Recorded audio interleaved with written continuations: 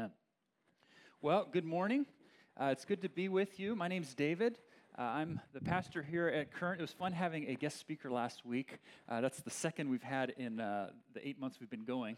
So that's fun. I want to try to have guest speakers here a little bit more often than 2 times in 8 months for a number of reasons. One of which is, God speaks in many voices, and so it's good to hear from others.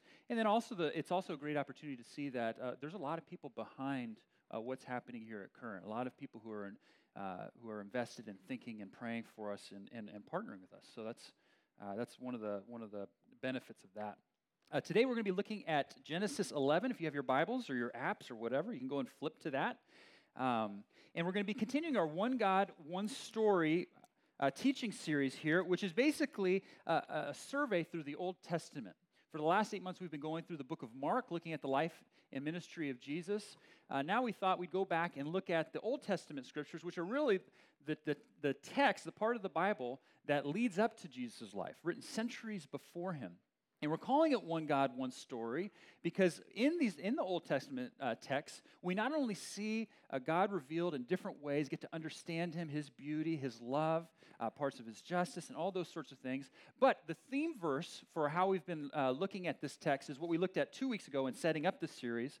Jesus, after he rose from the dead, was talking to 2 disciples, and he gave them a little bit of a Bible study. It says in Luke 24, verse 27, and beginning with Moses and all the prophets. Moses is accredited of writing Genesis through Deuteronomy, basically the first books of the Bible, and then the prophets, the rest of it. Beginning with Moses and the prophets, he explained to them what was said in all the scriptures concerning himself. In other words, what Jesus was saying is when you look at the Old Testament, when you look at the scripture leading up to his life, it all whispers his name. All the events, the poetry, the laws even, they all point toward him and his love for us. And so what we're doing as we go through these texts, and really we can't spend a whole series in the Old Testament or Current, we'll just be here forever. So we're just going to kind of touch on a few, some stories which are familiar, some stories which are less familiar, and we're just going to kind of do a high-level survey of it. And our goal, as it is here today, is really twofold. What does this ancient text tell us that is relevant, that is current to our lives today? As we're looking at the Tower of Babel, or Babel, man, I'm seeing a lot of myself in this text. So how is it relevant to us today? And number 2, how does it point towards Christ and his love for us and our need for him? So that's really what we're going to do. For those of you guys who take notes, you note-taker, you people, what the outline is going to be, we're going to be looking at a mandate that God gives us. I'm a note-taker too, so I'm not trying to make fun of you. I'm put myself there too. We're going to look at the mandate, which will become clear here in a little bit, how the mandate is rejected here in this text, and how the mandate is fulfilled in Jesus. That'll become clear here in a second. But let me read the text, and then we'll get into it. So this is Genesis 11, verses 1 through 9. Now the whole world had one language and a common speech. As people moved eastward, they found a plain in Shinar and settled there. They said to each other, "Come, let's make bricks and bake them thoroughly." They used brick instead of stone and tar for mortar. Then they said, "Come, let us build ourselves a city with a tower that reaches to the heavens, so that we may make a name for ourselves. Otherwise, we'll be scattered over the face of the whole earth." But the Lord came down to see the city and the tower the people were building. The Lord said, "If as one people speaking the same language they have begun to do this, then nothing they plan to do will be impossible for them. Come, let us go down and confuse their language so they will not understand each other." So the Lord scattered them from there over all the earth, and they stopped building the city. That is why it was called Babel, because the Lord confused the language of the whole world. From there, the Lord scattered them over the face of the whole earth. Okay, so now getting into this, these first few verses seem pretty innocuous, seem pretty like what's the big deal, but there's a whole lot going underneath the surface. It says, now the whole world had one language and a common speech. As people moved eastward, they found a plain in Shinar and settled there. Now, we need to understand the context of what's going on here, because that seems like whatever, they just kind of moved to this place and no big deal.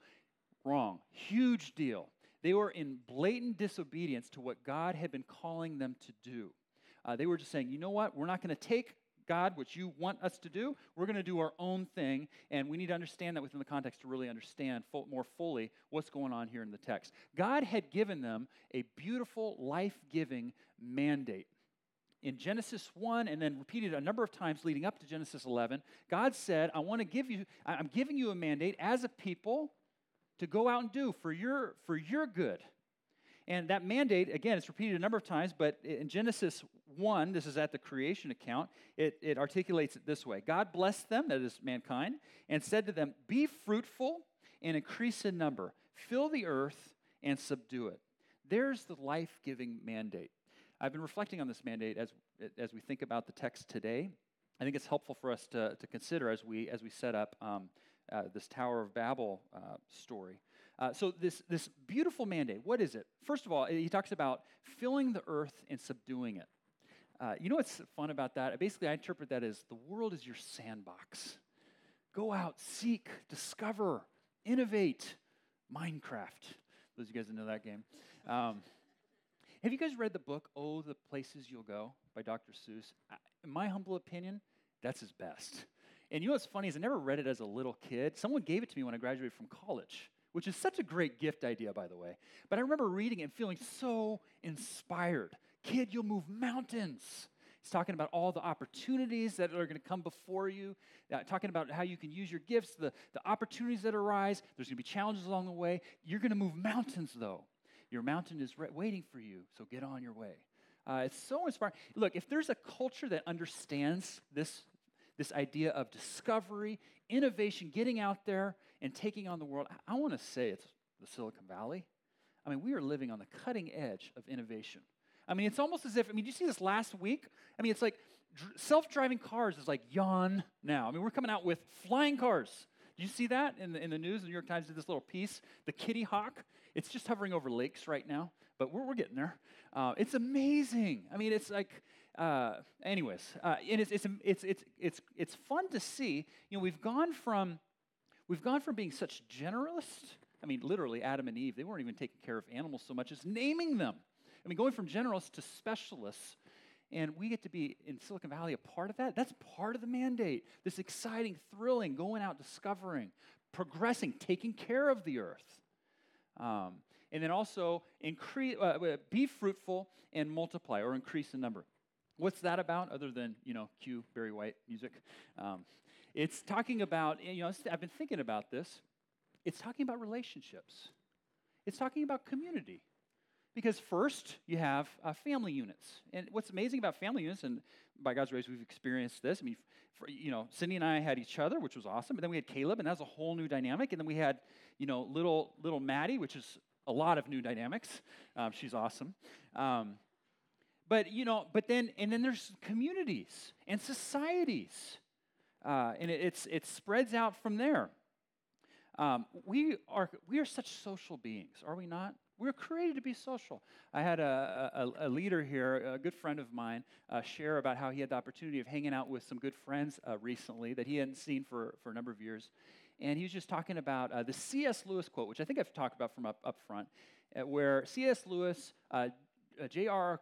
Tolkien, and this guy named Charles William used to hang out, have beers, cigars, or whatever they did, and just kind of hung out, talk philosophy, literature, these guys, nerds and all that. But they got together and they did that. And at one point, Charles died. And C.S. Lewis makes this profound statement of a thought. He says, when Charles passed away, I actually lost a little bit of Ronald. That's J.R.R. Tolkien.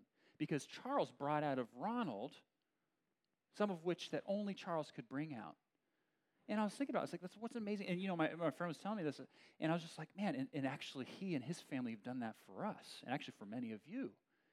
And we're built for community. I mean, this last week in our current groups, we kind of it was the last meeting of the Bible study gathering of the semester, and we just kind of took the time for reflection.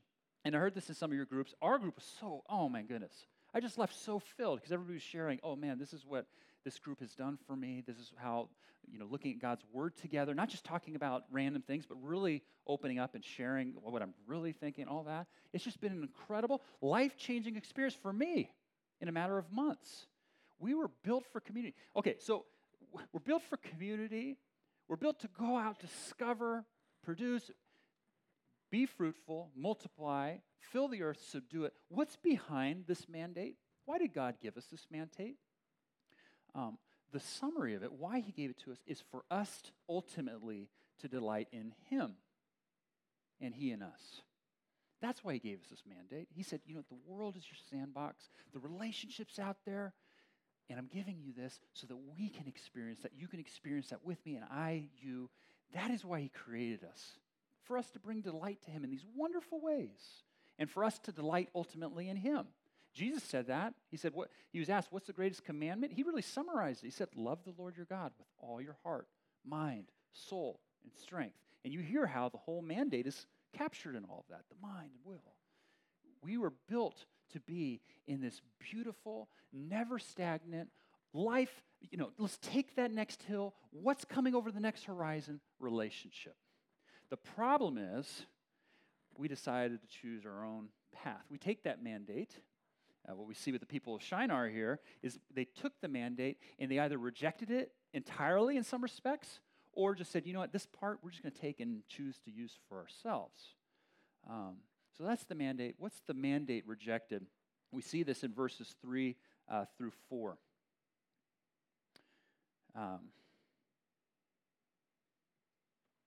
They said to each other, come, let's make bricks and bake them thoroughly. They used brick instead of stone and tar for mortar. Then they said, come, let us build ourselves a city with a tower that reaches to the heavens so that we may make for ourselves a name. Otherwise, we'll be scattered over the face of the whole earth. Now, there's at least 3 ways that I see they are rejecting this mandate or changing it for their own benefit and saying, forget God, we don't need you. The first one has to do with this thought of building a city for ourselves. And this little worry they have at the very end, otherwise, we'll be scattered over the face of the earth. What we see here is they're rejecting the mandate in coming into the plain of Shinar and settling. God, we're good right here. We're going to build ourselves a city. They were not spreading, in other words, they were clustering because they had a love of security, they had a love for comfort, they had a love of community that they wanted to have for themselves. They're saying, let's build up ours. What do you do with a city? Especially when you're like moving along the plains, you say, you know what, we're just going to focus on ourselves for a little bit. But you know what? They were missing out. Not only were they disobeying God, they were missing out on so much more that God was calling them into. And I think, on a personal level, we all can relate to this. How many, every single one of us have any number of times in life where aren't we so glad we stepped out and did something that had we not done it, our life would be so much different otherwise? That interview that you were scared for, you said, you know what, I'm going to go for it. Or that career path, people are saying, I'm not sure you should do that, but you went for it. Or girding yourself up and asking her out. Or introducing yourself to somebody who became a lifelong friend. I mean, there's all these things. Life is at its best when we're doing those sorts of things. And often hard, and we live in regret when that's not there. To make this a lot more practical, these guys are just disobeying and not going out and just building up themselves. You know what, in my humble opinion as a pastor's kid, I think this is something the people of Shinar show that happens in a lot of churches, sadly.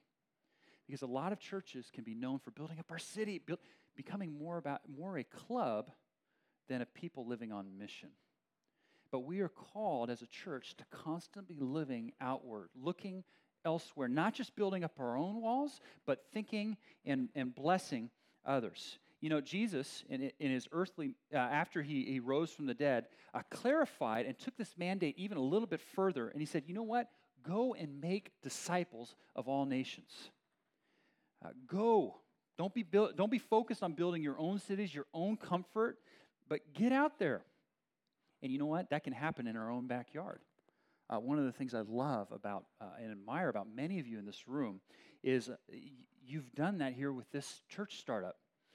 In a ragtag sense, we don't know what's going to happen unless God shows up sort of way. We're going to fall flat on our face if he doesn't do something. Sacrificing to start a church. Being persistent. Sticking with it. Locking arms with people. And boy, we've been at this for 8 months and we're already seeing so much life change. It's just such a privilege. It's such a joy. But it takes not being comfortable with ours, looking to take care of our own security, because that's what God is calling us into. He's calling the people of Shinar humankind. He's like, you can actually find your security in Me? Just to think about this in terms of application, and I'm asking myself this week, is where might you have settled?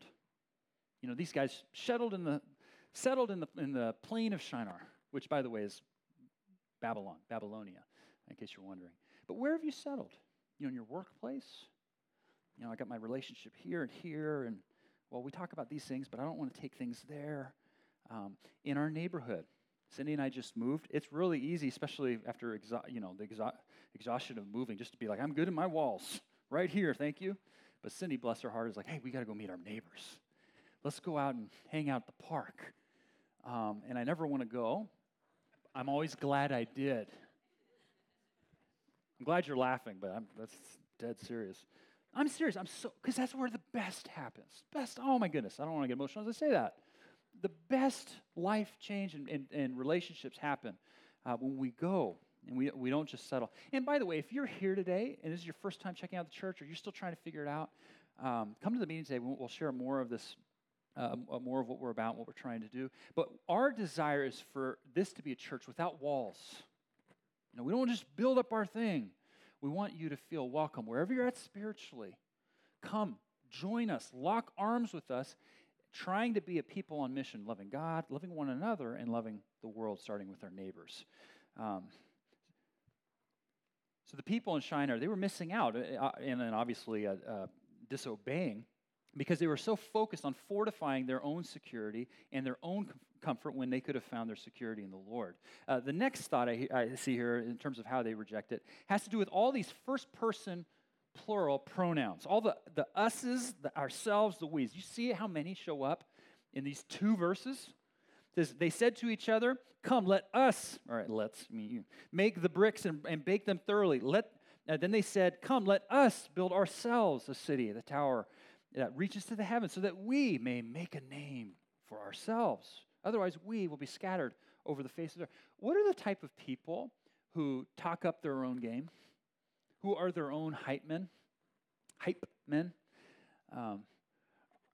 Isn't that, don't we talk this way when we have insecurity about things? When we're living out of insecurity? That's the case for these guys. In fact, we actually see what their insecurity is. They name it. Their feelings portray themselves in this language. Let us make a name for ourselves. Their insecurity is in their own identity. If we build this tower, then people will know us. If we build up this city, then our name will be great. Oh boy, don't we do that? Don't we try to find our insecurity in any number of things? I mean, they've discovered new tech. It's like, hey, we got brick out of stone. I mean, we discovered new tech. Hey, let's go build this new startup, and we get our identity there. That's not to say, hey, doing these things aren't good. No, that's part of the mandate. But we twist it a little bit. We try to find our worth in relationships. I had a buddy say to me, he articulated this way. He's like, man, I just really feel like I should have this, I need this relationship with this gal in order to feel complete. Jerry Maguire. He said it that way. Sorry, he's not here. There's no one here, okay? So I feel like I said, and I didn't say his name. So anyways, I need this relationship in order to feel complete. You know what was going through my mind when he said that? I was like, man, I love Cindy to bits, my wife. I love her to bits. But even when things are going absolutely great, everything's wonderful, if I find my completion in her, so to speak, or she in me, I am or she is in a world of trouble. It took me probably about 5 years to figure that one out. Because what happens when we try to find our completion, our identity, even in a relationship, is first of all, not only will they not live up to us, but we're going to crush them ourselves with what we expect from them. Hey, you're not living up. It just, oh my goodness. What's tragic about what's going on for the people here in Shinar is they had everything they needed, and it was the best thing they could have had going for themselves, and it was right in front of their face, and yet they missed it. I want to reread the original mandate, and actually this time add the context, some of the verses before and a verse afterwards. God made the wild animals according to their kinds, as Genesis 1, of course, the livestock according to their kinds, and all the creatures that move along the ground according to their kinds, and God saw that it was good. Then God said, let us make mankind in our image, in our likeness, so that they may rule over the fish in the sea, and the birds in the sky, and the livestock, and the wild animals, and over all the creatures that move along the ground. So God created mankind in his own image. In the image of God, he created them. Male and female, he created them. God blessed them and said, here's the mandate, be fruitful and increase in number, fill the earth and subdue it. Jumping down a couple verses, God saw all that he had made, and it was very good. And there was evening, and there was morning, the sixth day. If you have read the creation account in the book of Genesis in the Bible, you know that there's this refrain, and it was said here 2 times. There's this refrain that happens over and over again after God creates. He always says and looks back at the creation he just made and said, it was good. You know, he created the sun, the moon, the stars. He looked back over it and said, it was good. He's parted the seas and made land, vegetation. It was good. Here we saw it here. You know, he made the animals, and it was good. And then after the pinnacle of creation, making mankind, male and female, in his likeness, he looked over all that and said, it was very good. Here's what's so amazing to me about that. Before Adam and Eve ever spoke a word, before they ever took a step, before they accomplished one single task, they were already very good in God's sight. God already loved them infinitely. There was an interview on one of the late night shows with John Legend this week, I think. I read it through an article, but he was talking about his love for his wife and his new daughter Luna, who's about 15 months old, and he said something that caught the interviewer's attention. He said, the love I have for my wife and my little girl is different. And so, you know, he was asked, well, what do you mean? He said, well, my little girl hasn't yet earned my love. And I thought about that. I was like, that's interesting. But in contrast to that, that is what is so profoundly beautiful and amazing about God's love for you and for me. Before we say a word, before we take a single step, before we accomplish a single thing, God loves you. Deeply, profoundly. You don't have to build a high tower. You don't have to get recognition from other people to get your worth there. Or that elusive career, or that relationship, or whatever it is, you are already deeply, infinitely loved. I asked Cindy if I could share an example with you because it's just too timely not to share, and she graciously agreed.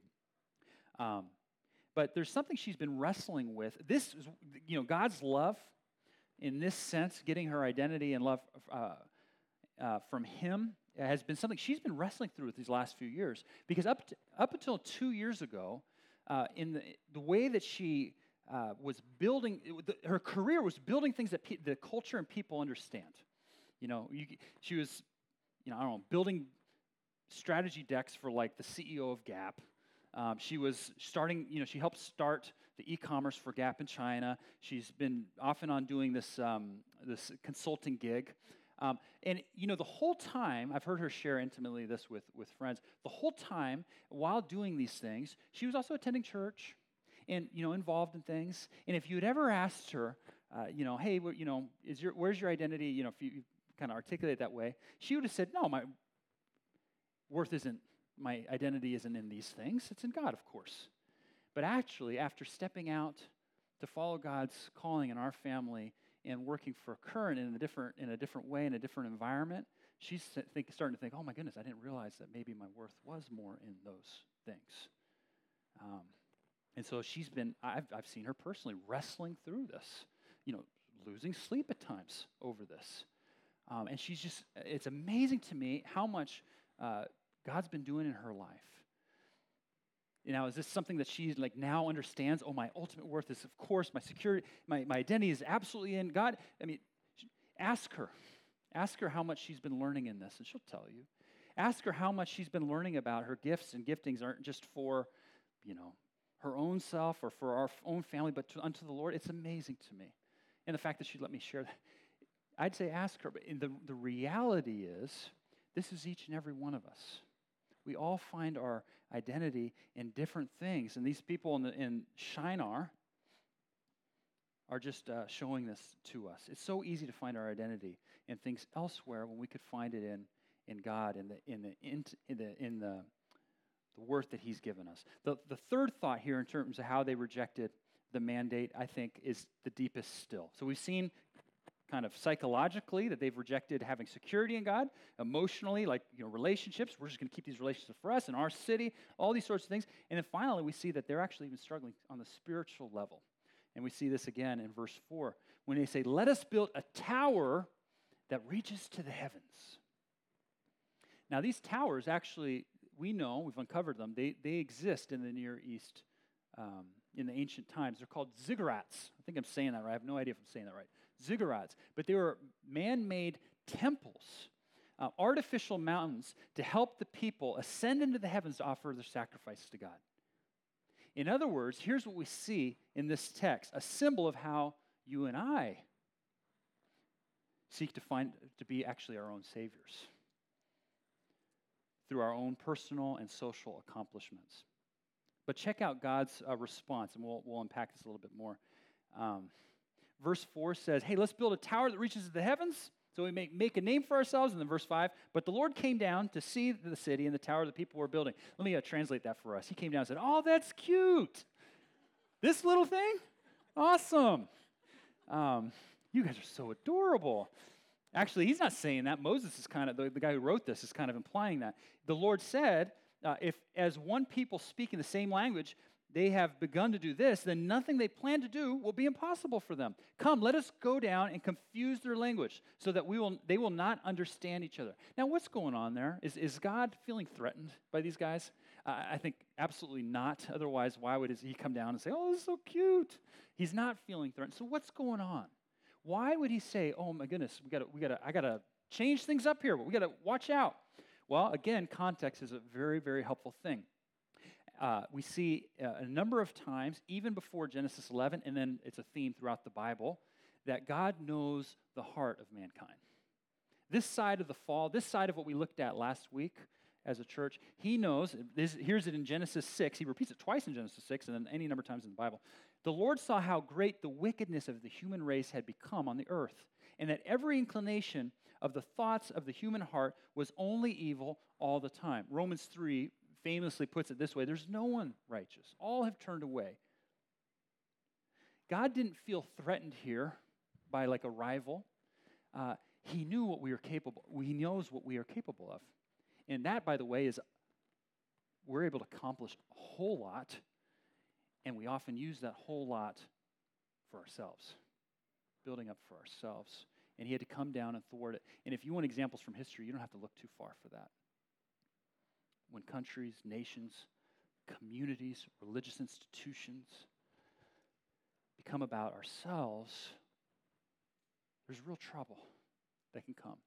Now, I don't want to get political, because if you've been around, you know this is not my thing, but this is one of the things that makes me nervous about right now, the political climate of talking about, us first.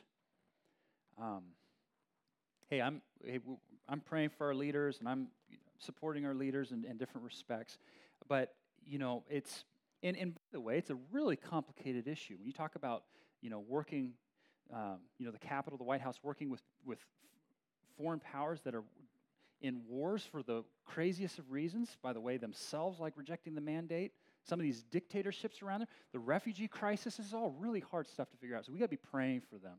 My point, though, is you don't have to look too far to understand that if we go us first as a nation, us first as a community, as a church, us first as a family, me first, all the way down, if we do that, we're in trouble. One, it can lead to real harm, but number two, it also means we're living unfulfilled, which at the end of the day, that's what these guys in Shinar were trying to do and reach the heavens. They're trying to be their own saviors. They're trying to find the fulfillment. They're trying to, in other words, be their own gods. The human condition, however, is nothing that we do can reach the heavens. But the gospel is, verse 5, "But the Lord came down." That's how this text points to Jesus. Jesus came down. We could never reach up the space between us and God. The original intent of the mandate, having a relationship with God, was just insurmountable. We couldn't span that gap, but heaven came to us. in the person of Jesus Christ. And what's amazing to me is all of what we've been talking about, all their struggle, all your struggles and mine, Jesus faced and yet fulfilled the mandate. Take, for instance, security. I mean, Son of God, security of heaven, that sounds like pretty good security. In all senses of the word security, he gave that up. To live among us poor, vulnerable, exposed, community. He didn't save that for himself. Did you hear in the mandate? Did you hear, even here in this early text, come, God said, let us go down. Let us make the mankind male and female. Let us. That's little echoes of the Trinity. God the Father, God the Holy Spirit, God the Son. Jesus gave up that wonderful, perfect community to come down and be with us. Or take the whole thing about identity. I mean, this one's just great. I mean, there's times, first of all, if you're in heaven and everybody's praising you, the angels and all that, that's pretty good identity. You get some pretty good identity there. He gave all that up, walking around. His disciples didn't even really know who he was until like 2.5 years into it. They said, oh, you're the Son of God. There was one time he's traveling through his hometown, and everybody's like, hey, isn't this Joseph and Mary's son? Why should we listen to him? Can you imagine? And most of all, what did Jesus do to fulfill this mandate for us, to restore the relationship that we have with God? Is, of course, he went to the cross. After living the life that we should live but could never live, he died the death that we deserve, that we might have a restored relationship with him. That's the gospel. But God came down. And so you can receive this today. I mean, really, there's two application points in this respect. You can receive it today. John said, to all who believe on his name, to those who receive him, he gives the right to become children of God. Not because of anything you and I can do, not a tower we can build, anything, but just because of what he has done for us. And number two, if you have received that, it's resting in that.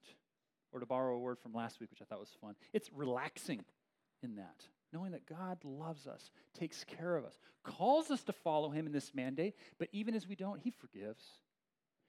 One more fun thought here before we wrap up. Other than, of course, this text ultimately pointing to Jesus and his love for us, he came down.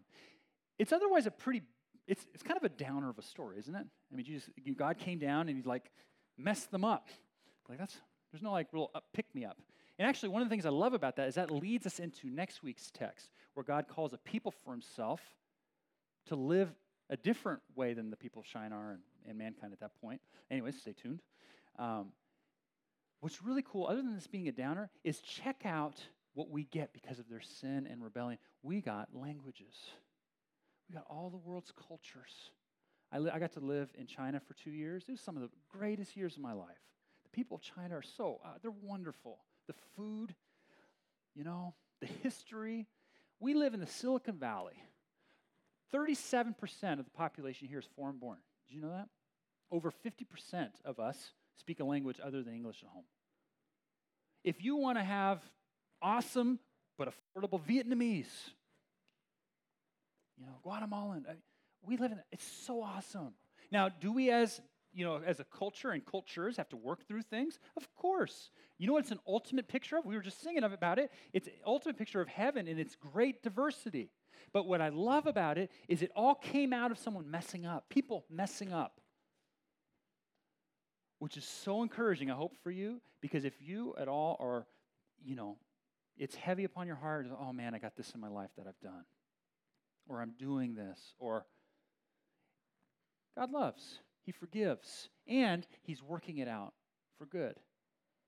He's in the business of bringing beauty out of even the ugly parts and light out of darkness. So it's an invitation here. The original mandate, it's there. It's an invitation. It's a beautiful one, and we get to enjoy it with God, our Father, our Creator, because Jesus took care of it for us. And so it's an invitation to find our security in him, find our identity in him, and to rest ultimately in the life that he gives us. Let's pray. Father, we thank you so much for such an ancient text here. The story of the Tower of Babel. Oh my goodness, it goes back so far. And yet, oh my goodness, how relevant it is to our lives. Father, we just confess here and now, man, we're not good at the original mandate. Taking the grace of life and creation, taking care of it. We're not really good at that often.